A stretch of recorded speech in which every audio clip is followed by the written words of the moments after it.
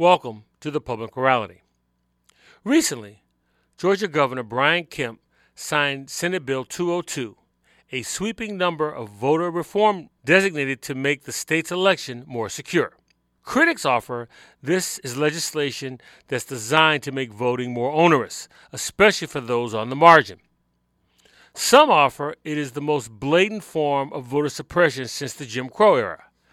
SB 202 is noted for its prohibition of providing people who stand in voting lines food or water. But what does the legislation actually say beyond that? Does it make voting more secure? And are these changes constitutional? We begin this conversation with Stephen Fowler. Fowler is a political reporter for Georgia Public Broadcasting. Stephen Fowler, welcome to the Public Morality. Thank you for having me. I recall a number of Georgia election officials stating, probably most notable the Secretary of State, that the 2020 election was the most secure in the state's history. So from your vantage point, what's the rationale for the changes that we see in Senate Bill 202? Well, backing it up to really the beginning of 2020, the coronavirus pandemic wreaked havoc on Georgia, rolling out a brand new voting system, $107 million, touchscreen with paper ballot components and everything. The June primary that was, delayed twice beforehand, went kind of terribly in some of the big metro Atlanta counties. And so it kind of planted the seeds there for things to be questioned. But November went really well. The only problem with the election was just under 50% of people didn't like the result. And of that 50%, many people didn't believe that it was above board. And so there were questions and doubts about Georgia voting for a Democratic president and not voting for Donald Trump. And that was paired with Georgia's new voting system and a record number of people voting by mail and a record number of people voting, period, to kind of sow the seeds of doubt and to question the legitimacy of the election and Georgia's new voting system. Now, how would you define what has been determined, what's called the Election Integrity Act of 2021, in terms of its objectives?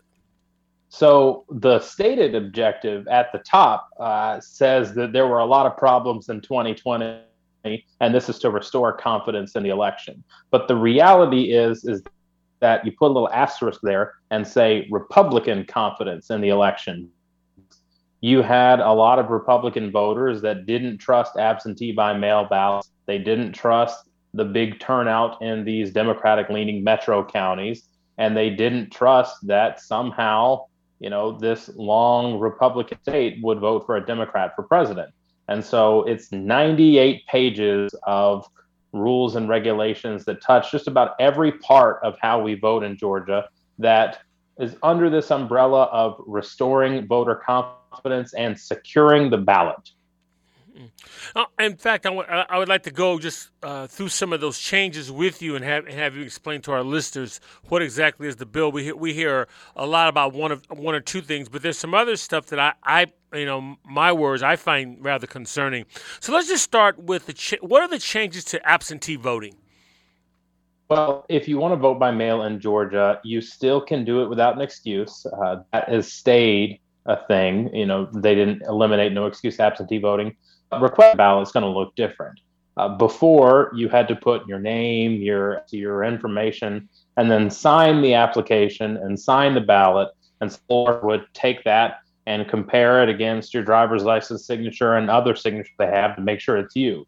But this time, what you have to do is you have to put your driver's license number or your state ID number, and if you don't have either one of those, some sort of photocopy of an acceptable voter ID. Both request the ballot and return the ballot. And that's the biggest change as far as how you get the ballot. There's also some shortening of the window when you can request the ballot. It's now 11 weeks before to 11 days before because there were problems with people requesting too close to the election and it not getting there, their ballots coming in late. And the other big change is how you can return the ballot. You can always use the post office and put it in the mail. You can always go take it to your county elections office. But now in 2020, there were drop boxes that were put in as an emergency rule because of the public health pandemic. And drop boxes are now part of law. Every county has to have one, but instead of being open 24 hours and put really on any piece of government property, they're inside early voting sites, only open during in-person early voting hours, and there's a cap on how many of them that you can have. You mean a cap on the number of drop boxes you can have? Yeah. So, Fulton County, which is the largest county, which is where Atlanta is, had about 35 or 36 for the November general election. Because of the new law, the maximum they can have is 8 for the whole county. Now, here's an area that was really a concern to me, and we're going to have a gentleman on from constitutional law professor that I think raises constitutional issues, at least in my mind. What are the changes to local election offices, and the election boards as well? You can probably combine those responses. Yeah, so the state election board is a 5-person board that mainly does rulemaking things. Like they're the ones that allow drop boxes under an emergency rule. They also hold hearings for violations of election law. So, if you illegally campaign for somebody too close to a poll, you go before the state election board. If you're a county official who forgot to count 10,000 ballots and found them later, you go before the state election board. And so there's a House appointee, a Senate appointee, a Democratic Party appointee, and a Republican appointee. But now, instead of the chair being the Secretary of State, the legislature gets to pick who is the head of the state election board. And right now, Republicans control both chambers. But our legislative session just ended Wednesday night, and they didn't pick somebody. So now the governor gets to pick, and our governor is a Republican. So that changes the makeup of this elections board and potentially how it operates. But how that's important is there's a new takeover provision in the law that allows that state election board to investigate, potentially suspend temporarily these local county elections board, made up of 3 to 5 people. And in Georgia law, the county elections board has been the power to do things like set polling places and hear challenges to voter registration and certify the election results. So there is some concern that I think is a little overblown, but there is some concern that this could be used to target Democratic counties and kick out their election board and install somebody who's going to overturn the vote and, not allow hundreds of thousands of Democratic votes in these big metro counties to come through. But the reality of the law is that it's kind of a longer, drawn out, kind of boring, mundane hearing process where there's a performance review. Then you got to meet about the review. Then you got to have a hearing about the review. Then you can appeal the review. And if you've messed up a bunch, then eventually they could have somebody temporarily replaced. But the problem with that is it's all hypothetical because they put it in a law, but there's still no exact rules on how the state can take over these county elections officials. So would it be fair to suggest that this is a solution in search of a problem that doesn't exist, in that there was no evidence of voter fraud in 2020? Well, many of the things in the bill are solutions in search of problems, but in this particular case, there is definitely some merit because while the 2020 election was the smoothest in the state's history, there were still some hiccups that local officials were responsible for. In Northwest Georgia, there was a Republican-leaning county that discovered they forgot to count about 2,500 votes the first time that was just sitting there. They forgot to scan. That director is now fired. Same with suburban Atlanta, where somebody else was fired after they didn't count several thousand votes. And so there are potential problems that, boards don't do things the right way and they end up, giving voters the wrong ballots and doing harmful things. But there is no grand sense of fraud permeating every part of Georgia's election that necessarily merits this kind of hostile takeover provision. Now, for all of the controversy surrounding SB 202 and the potential impact it might have on those that traditionally vote Democratic, might this legislation also could have at least an adverse impact on those who vote Republican as well? Has there any discussion about that?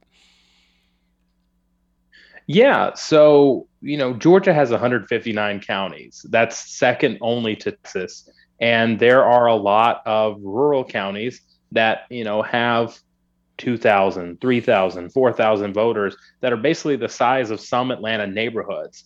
And so typically we think about things that might harm these larger metro counties where there's more people and more lines. But some of the language and some of the provisions could end up making it harder for rural voters that typically tend to vote Republican. And so, there are a lot of things in this bill that are definitely going to make it harder for people to vote because typically before this most recent election, most people that voted by mail were older white Republicans. And, making it harder for them to vote by requiring more ID and other things, that makes it a little more difficult for some of the Republicans' key voters that they need in this competitive state. One of the ironies, at least it seems to me from the outside looking in, is that every member of the Republican-led legislature that voted for SB 202 were elected in 2020. Now, to your knowledge, was there anyone who voted for this legislation that was concerned about the integrity of their particular election? No, that's the thing. The capital E election has concerns, but their own elections, that's not something that they directly contested. And so it just adds to a little bit of questions and concern about whether people are really concerned about the election. Because, yeah, you didn't have anyone refuse to take office and protest or say, you know what, maybe I shouldn't be here. No, that's actually that's actually rather ironic. It's I'm concerned about your election, but mine was okay, which is sort of like when you look at polls about how people feel about Congress. I hate Congress, but my person, he or she's okay. So it's sort of along those lines, right? Yeah, and so here's a good anecdote. Georgia had to hand count all 5 million presidential votes in November as part of a new audit process. And so they found that there was the same result that Joe Biden won, and he was going to be the next president, and that he won Georgia's votes. In the January Senate runoffs, there was a county up in Northwest Georgia that did its own audit of the Senate runoffs. It didn't have to, it didn't need to. It's like 75% Republican. And there was a woman there I talked to who believed that Trump won the election and it was stolen from him, but she absolutely knew for a fact that there was nothing wrong with her county's votes. And, her county did things right, but the other ones she wasn't so sure about. But the thing about that is that in this hand count where they were going through things again, she saw her friends and her neighbors were the ones counting her ballot. So she trusted them and she believed them, but she couldn't say the same for any other county, Republican or Democrat. And so that's an interesting aside to this. I believe my stuff's okay, but everyone else's, I don't know about that. Well, you're on the ground, and I'm asking you to put on your Notre Dame hat momentarily. How, given the fact that so much has been made about this legislation, it doesn't seem to me that people are just going to just sit back and just lie low. There are going to be court challenges, and if this is upheld, people are going to make the necessary responses to the legislation. How do you think this plays out in 2022? Well, I think even before this bill was signed in January, when lawmakers started proposing changes like getting rid of no excuse absentee voting and maybe getting rid of automatic voter registration and other extreme things that didn't make it, I think the net effect is it's going to anger and excite a lot more Democrats to get to the polls than it is going to bring Republicans back into the fold, because Georgia has a long and sordid history of racist voting laws, all the way back to Reconstruction, when the first 33 black lawmakers elected to the assembly were kicked out, and a quarter of them were later beaten, jailed, or killed just for being black. And so, people in Georgia are hip to voting changes, probably not being on the up and up. And so these laws are being seen and challenged as just the latest in a long, long history of Jim Crow style legislation. And when it comes down to it, if you think about 2022 and who you want to be in charge of the state, there's a lot more people that are going to be motivated to come out in opposition to this law, in opposition to these changes, and to be supportive of it. So I think what the Republicans have done unintentionally is ended up kind of squirreling away more of their power and giving Democrats even more of an advantage coming into things. Stephen Fowler, Georgia Public Broadcasting, thank you so much for joining me today on the Public Morality. Much appreciated. And thank you for your insight, sir. Stay tuned as I speak with Ohio State constitutional law professor Edward Foley. That's coming up on the Public Morality.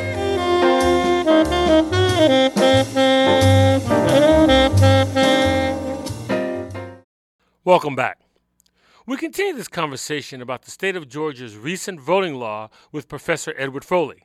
Professor Foley holds the Erbasol Chair in Constitutional Law at The Ohio State University, where he also directs its election law program. Professor Ned Foley, welcome to the Public Morality. Great to be with you. Thank you. If Article 1 establishes that elections are the responsibility of the states, in the case of the recently passed voting law in Georgia, is there a constitutional challenge here? Is there any constitutional considerations that concern you?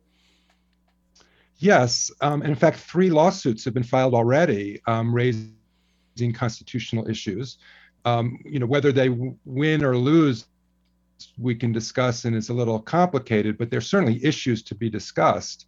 I think there are issues both under the Constitution and under the Voting Rights Act. There's some overlap in the jurisprudence applicable, but they are distinct. If we focus on the Constitution first, the Equal Protection Clause of the 14th Amendment has been understood, for a long time now to protect an equal right to vote. And so, insofar as the new Georgia law interferes with the equal right to vote, that raises a constitutional issue. And that claim can be made without regard to issues of race discrimination. In other words, you simply say, I'm a citizen, I'm entitled to vote, I'm not treated right or fairly in terms of my right to vote, and the inquiry goes that way. But the Voting Rights Act separately, as I think many people know, was adopted in 1965 to make sure there wasn't any race discrimination with respect to voting. And that the promise of the 15th Amendment, which is separate from the 14th Amendment, gets enforced. So I think that's why I think it's worth separating 2 different issues worth pursuing here. Following that sort of line of thinking, the recently passed H.R. 1 in the House of Representatives, should that become law, would it find itself in tension with the Georgia state law SB 202 as it is currently constructed? Yes. And to answer that question, I should also go back to your reference to Article 1 in the Constitution, because that's still a different part of the Constitution than both the 14th and the 15th Amendments, which I mentioned. And there's a lot of different points that we're talking about that need to be considered. So to try to untangle it, Article 1 gives, as you say, Article 1 applies to elections for Congress, so U.S. Senate, U.S. House of Representatives. Of course, there are also separate state elections for governor or secretary of state, so forth. Article 1 doesn't control those state offices like governor, only U.S. Senate, U.S. Representative. And that provision, which was adopted way back in 1787 at the beginning of the Constitution, says that in the first instance, the state legislature can write the rules, even though we're talking about congressional elections. But the Congress does have the power to override whatever the state does for congressional elections, because we're talking about Congress. And H.R. 1 has been considered. I mean, it's passed the House. It hasn't passed the Senate yet, but it's the authority for that federal law, that potentially new federal law, is that Article 1, which gives Congress the power, which means it would only apply to congressional elections. So how does it compare to the new Georgia law that was just adopted? The new Georgia law is meant to cover all elections in the state of Georgia, governor, state house, secretary of state, and Congress. So the degree to which H.R. 1 would supersede the new Georgia law, that would technically only apply to the congressional election. But the point about the 14th and the 15th Amendment, as well as the Voting Rights Act, because that's the federal Constitution's authority in general, the fundamental equal right to vote, that applies to all elections, not just to Congress. So that's why it's a little bit tricky. There's sort of two different spheres of law here, and depending on which one we're talking about, its scope is somewhat different. Following that line of thinking, does it matter that not just what was recently passed in Georgia, but there's a number of states that have proposed changes in voting law, and my words, and I guess the evidence bears this out, that they're rooted in the fallacious claims of voter fraud. Does that factor in these changes at all? Yes. I mean, I think you're absolutely right that we're seeing this unprecedented number of bills pending around the country, Arizona, Iowa, Georgia, and I do think they are a response to what happened in this past election where President Trump falsely claimed that it was stolen when in fact it was not stolen. I'm not sure that all of the bills that have been proposed are going to end up passing. I mean, obviously something passed in Georgia and something did pass in Iowa. And I think something's likely to pass in Arizona, although not everything that was initially proposed. So, we have to kind of see how this plays out. But insofar as the motivation for these laws is an incorrect factual premise, that may negate the ability of the states to defend these new laws, because the federal courts will ask the government, what's your justification for doing what you're doing? And if they say, well, President Trump says the election was stolen, that's not going to be in a very effective defense, because the courts know that that's an inaccurate claim. Now, they probably will try to make the argument that it isn't just what President Trump said. They'll probably try to claim that they're trying to increase the public confidence in the voting process, whatever the reason why the public isn't confident. And that will get more serious consideration among the judges who have to evaluate it. But the strength of that claim will be analyzed given the knowledge in the background that part of the reason why the public lacks confidence, or a portion of the public lacks confidence, is that they've been fed misinformation by their own president. So under the constitutional principles that we were talking about earlier, it's the job of the court to weigh two competing considerations. On the one hand, you look at the right to vote, and if there's a new state law that interferes with the right to vote, the courts are supposed to weigh the magnitude and the severity of that interference. So the more of a burden it imposes on the right to vote, the harder it is for the government to justify. And then the other side of that equation is how strong is the government's argument for why it's doing what it's doing. So if you have a really severe interference with the right to vote and a very weak justification, the government's going to lose. If you have only a minimal interference with the right to vote and the government has a really strong reason for that minimal interference, and the government's going to win. And then there are a lot of middle ground cases kind of in the gray area. And this may be getting in the weeds a little bit, but my reading of Senate Bill 202 in Georgia, that allows the legislature to usurp election authority over those elected by the people to oversee the elections. That's not a federal matter per se, but if sovereignty ultimately rests with the people, how can this aspect of the law pass muster? Yeah, that's a very, very important point. And in fact, I think it's the most important point about the Georgia law. I mean, there's a lot of different features of it. Before directing your point specifically, the part of the law that I think will be most vulnerable in federal court as I've looked at it so far, is this provision that doesn't allow food and water while online, because that seems to me such a strong interference with the right to vote. It's really a tremendous burden. If you're standing online and you really need food and water, to be deprived of that is cruelty and gratuitous suffering. And it seems like the government's justification for that interference is extraordinarily weak in my judgment. So that aspect of the law would be analyzed that way. But the reason why I think the point that you make is even more important is probably from a system perspective, looking at the totality of the electoral process as opposed to just a single voter.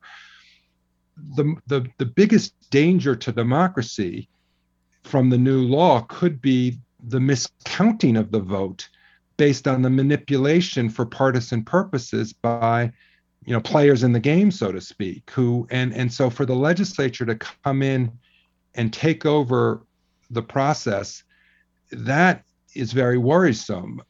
But it also raises a tricky question of how you would litigate that in court, because it's not really interfering with casting the ballot. It's not interfering with the individual voter's right to vote. The harm there is more system-wide, as I was suggested. And, so far I haven't seen, it's still early in the litigation, very early, like day one or day two practically, but we'll have to look and see whether some of the lawyering is creative to point to what you're focusing on and yet tie it with federal law. That's a little hard to see at the moment. Now, you sort of touched on this, but I want to further it. How much does the history impact this conversation? For all of America's great virtues, there was a need for the 14th Amendment to provide due process and equal protection, the 15th Amendment, the 19th Amendment, the Voting Rights Act. So how much of this bears on America's historical past? Well, a lot. I mean, I spend a lot of time with my students in election law class talking about that history and, talking about the adoption of the 15th Amendment and then the abandonment of it after Reconstruction ended and the really, terrible period that followed after that. And which, sadly, most of my students don't fully know just how horrific American history was. I happen to be reading this book now called Wilmington's Lie. You may know about it, about the Wilmington, North Carolina in 1898. It's just the fusion movement. Yes. And then there was this violent overthrow, of the city government by the white supremacists and the Klan to take power away. But, if, in my high school history teacher didn't teach me that. And, many of my students, their high school teachers don't teach that. So unfortunately, a lot of, I think to be well-educated an attorney, if you're studying election law, you need to know the history of the denial of voting rights and to understand the background for why the Voting Rights Act in 1965 was so important. And so, in other words, the 15th Amendment existed, but it was a nullity in practice until you had the Voting Rights Act. So you can't really understand fully the nature of voting rights in America without the relationship of the 15th Amendment to its abandonment, unfortunately, and then to finally getting the Voting Rights Act. And the thing that we're worried about now, or at least I'm worried about, is the degree of backsliding. I don't want to be overly alarmist about this because I don't think we're going back all the way to Wilmington, 1898. I certainly hope not, but I do think we're in a period of retrenchment. In other words, if you think of America between 1965 and, say, Shelby County 2013, which was a Supreme Court decision that I know that interpreted the Constitution to nullify part of the Voting Rights Act, you could say that we were committed robustly to protecting voting rights, finally from 1965 forward, and we're going through again a period of backsliding or retrenchment.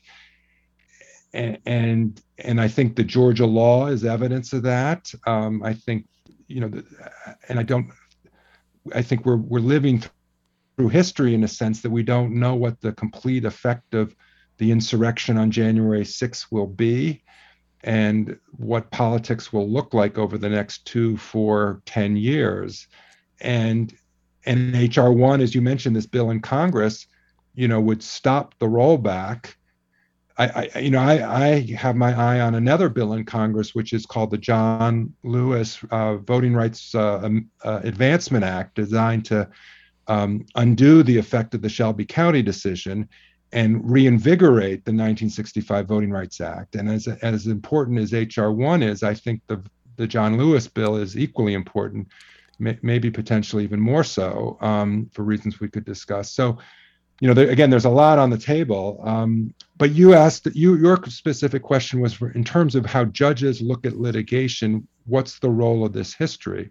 I think there's 2 points to be made about that.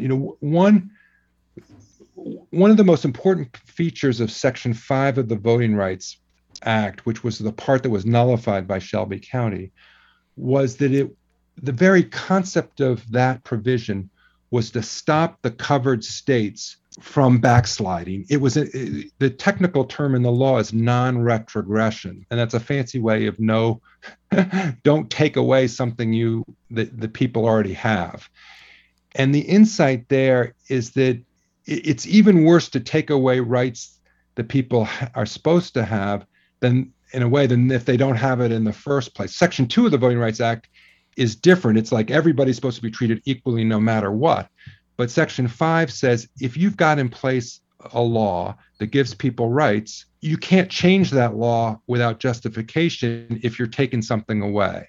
And the consequence of that part of the Voting Rights Act being nullified by Shelby County means that when Georgia passes this new law, as it just did, or Iowa, well, Iowa's a different case because it was not a covered jurisdiction, but the concept is the same. It's like in both Iowa and Georgia, and now maybe in Arizona, they are undoing the rights that were implemented last year. And I think that's what's causing people so much angst. Is like, wait a second, November 2020 was a success story in the midst of a pandemic.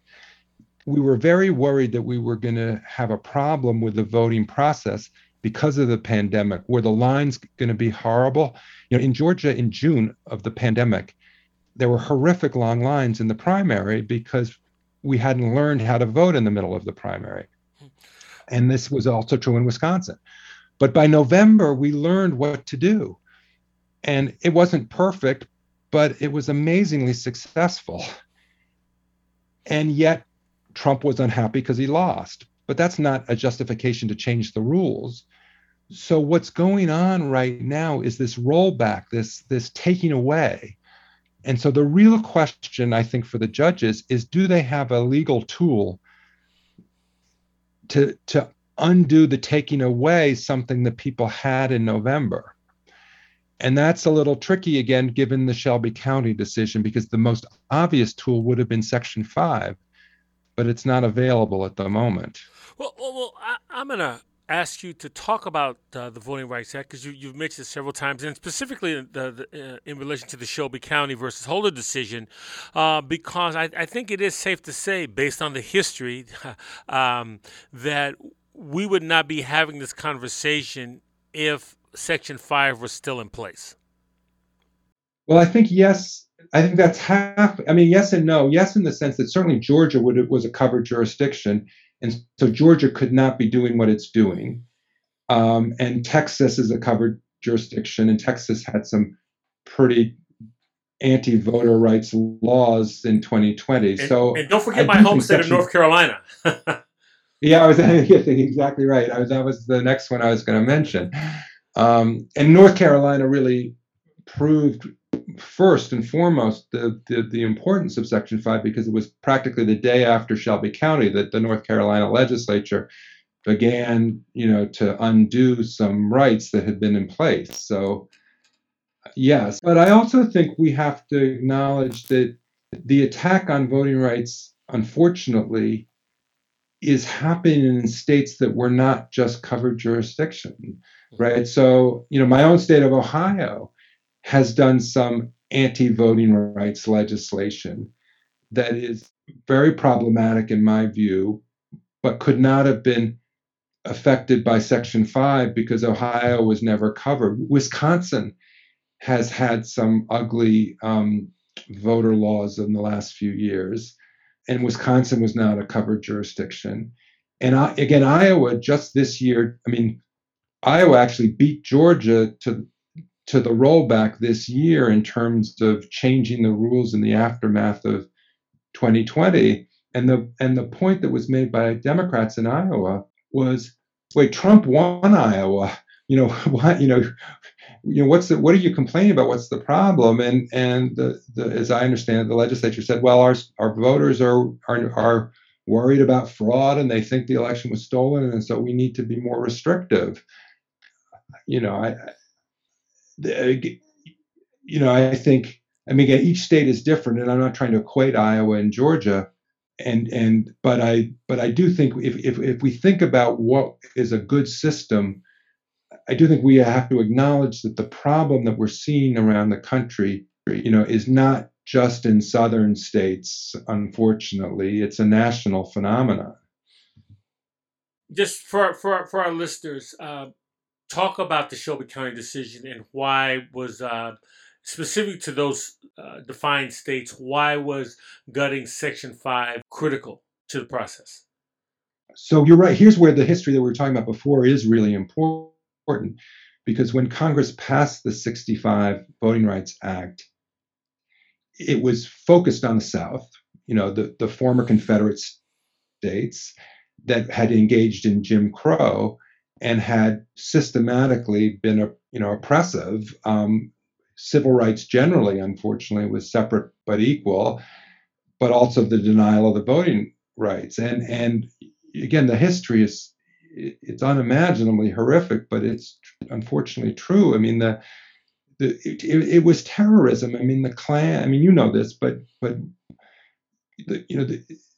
use of violence and intimidation to prevent people from going to vote was so widespread and so effective. It was coercive, right? I mean, you were in danger of losing your life or your house being burned down or if you tried to vote. And so, but the Voting Rights Act said we have got to live up to the promise of equality. And so the Congress adopted what was called strong medicine, which meant this concept of preclearance and meaning that the states that were covered, the states that had been engaged in this horrific terrorism and discrimination, were told by Congress, you need permission from the federal government to make any changes in election law because we don't trust you. We know the history, and we know that you have used literacy tests and poll taxes and every manipulation imaginable to try to suppress the vote.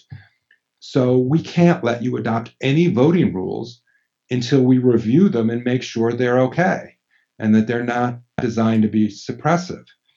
And so that went to the Supreme Court very quickly after the law was adopted. And the states, it was South Carolina, I believe, that brought the main case. But the southern states were saying, we're sovereign states. We have states' rights. We don't need permission from the federal government to enact our election laws. That's our right. And if you want to complain about our laws, you sue us after the fact. But we don't need to. It's not Mother May I. We don't need your permission. And the Supreme Court said, no, this is special. The history is so bad and the necessity for this rule is so strong, we are going to impose this preclearance regime that we ordinarily, wouldn't have in our system of government, but we need it. So, and originally this preclearance in Section 5 was supposed to be temporary, but Congress kept reauthorizing it because of ongoing need for it. And on a bipartisan basis, the votes in Congress for a long time were overwhelmingly, yes, we want to keep Section 5. And Congress for a while did update what was called the coverage formula, which adjusted which jurisdictions needed this preclearance. And some of them were states, like South Carolina as a state. Some of them were localities. So it turned out it wasn't just the South anymore. You had parts of New York State, for example, were considered covered, and parts of Alaska actually, I think, were covered, but mostly it was still the South. But then Congress got a little lazy, to be honest, unfortunately. And so when Congress reauthorized the Voting Rights Act in 2006, it didn't update the coverage formula, and it just said, "Hey, we like the law. Let's not rock the boat."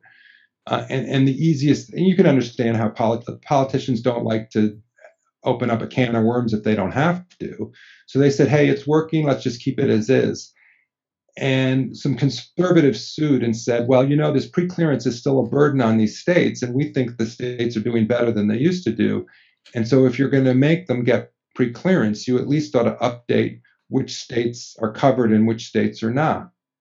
So then the Supreme Court, in a case called Namudno, this was before Shelby County, said, well, we're going to give Congress another chance to update the formula. We're not going to invalidate the formula now, but we are worried that if given that preclearance is unusual and it is a special burden on states, we would like Congress to take another look and update the formula. And in my judgment, the really sad thing is that Congress didn't bother to take that hint. It was a pretty strong hint. And so when Shelby County came along, it was a split decision, but the majority's attitude was, we told you, Congress, you needed to update the formula. You didn't do it.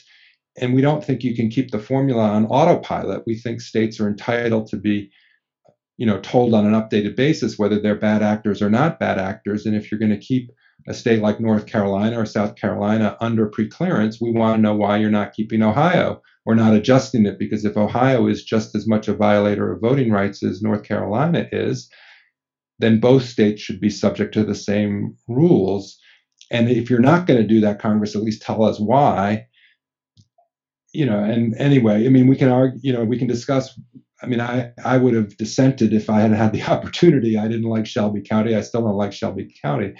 But I think honesty requires acknowledging that Congress is to blame in large part for Shelby County, because Congress had a chance to update the coverage formula, and Congress still had. That's why the John Lewis bill is so important, because the John Lewis bill would at least update the coverage formula. And if we take the Supreme Court, even the conservatives at their word, they would sustain a new coverage formula as long as Congress updates it. This is why I like.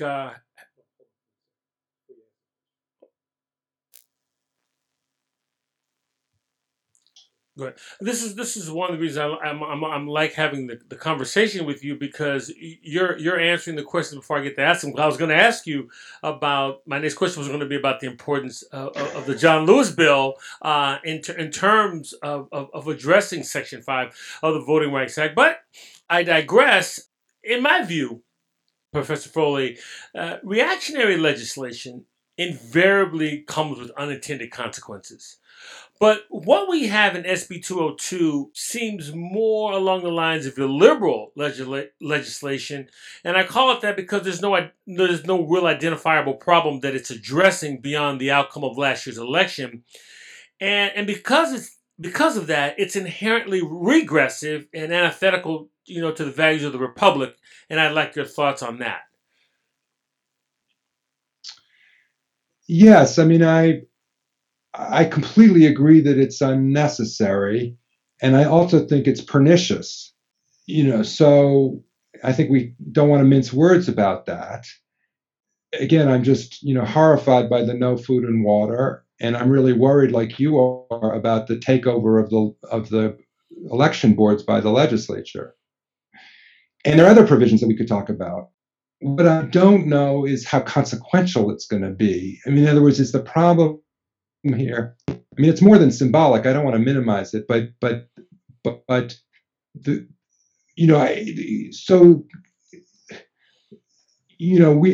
I think we have to be concerned that it was motivated by a desire to be effective, meaning that, it was adopted essentially by one party, the Republicans, over the objection of the other party, the Democrats in the state of Georgia. And you at least have to worry that the goal here is to make it easier for Republicans to win and harder for Democrats to win. And if it has that effect, it's antithetical to the values of a well-functioning democracy, in my judgment, small d democracy, because the system should allow the voters to have the Democratic candidates to win, as they did in the state of Georgia in this last election, right? I mean, Biden won the state of Georgia fair and square, despite what Trump said, and the Democrats won the 2 Senate races in the runoffs, and the will of the voters should prevail in a fair election. And so, if the point of this law is to make the process unfair, so that Democrats can't win again, I surely hope the courts stop it, and that it can't have that consequence, because that's taking away the fundamental right of the people to vote. But what I honestly don't know at the moment is whether it's going to be effective in that nefarious sense, or whether or not it's possible, despite what seems to be a very nefarious motive, that nonetheless it will backfire. I mean, one thing that it is possible that it will rightfully anger Democrats in the state of Georgia, and that they will do a better job in 2022 of getting out the vote, because people don't like their rights to be taken away from them. And even though it's hostile to voting rights, it may not be effective in negating voting rights. So it may still be possible to win, despite this, what seems like an effort to stack the deck, if you will. And it's a long-winded answer. I apologize, but I think, again, there's a difference between the motive of the law versus the effect of the law, and for all of the problematic parts of the law that we've talked about, it still does leave in place, some, there is. So, for example, early voting is still an option in the state of Georgia. And as I understand it, localities within Georgia still can do Sunday early voting as well as Saturday early voting, as well as during the week.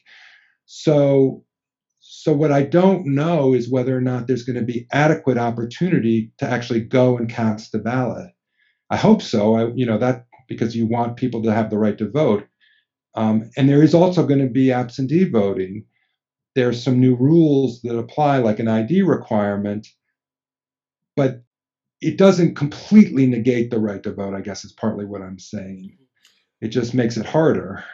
Well, let me just end on this. Are we, in your view, heading toward a constitutional impasse where it's going to be put on the court to rather than Congress, that to come up with a definitive baseline that all citizens can have access to voting rights, or are we headed into the sort of wilderness, sort of a potpourri based on each state? Well, I think we need to look to both Congress and the courts. I don't think it's an either or. I think it's a both and situation.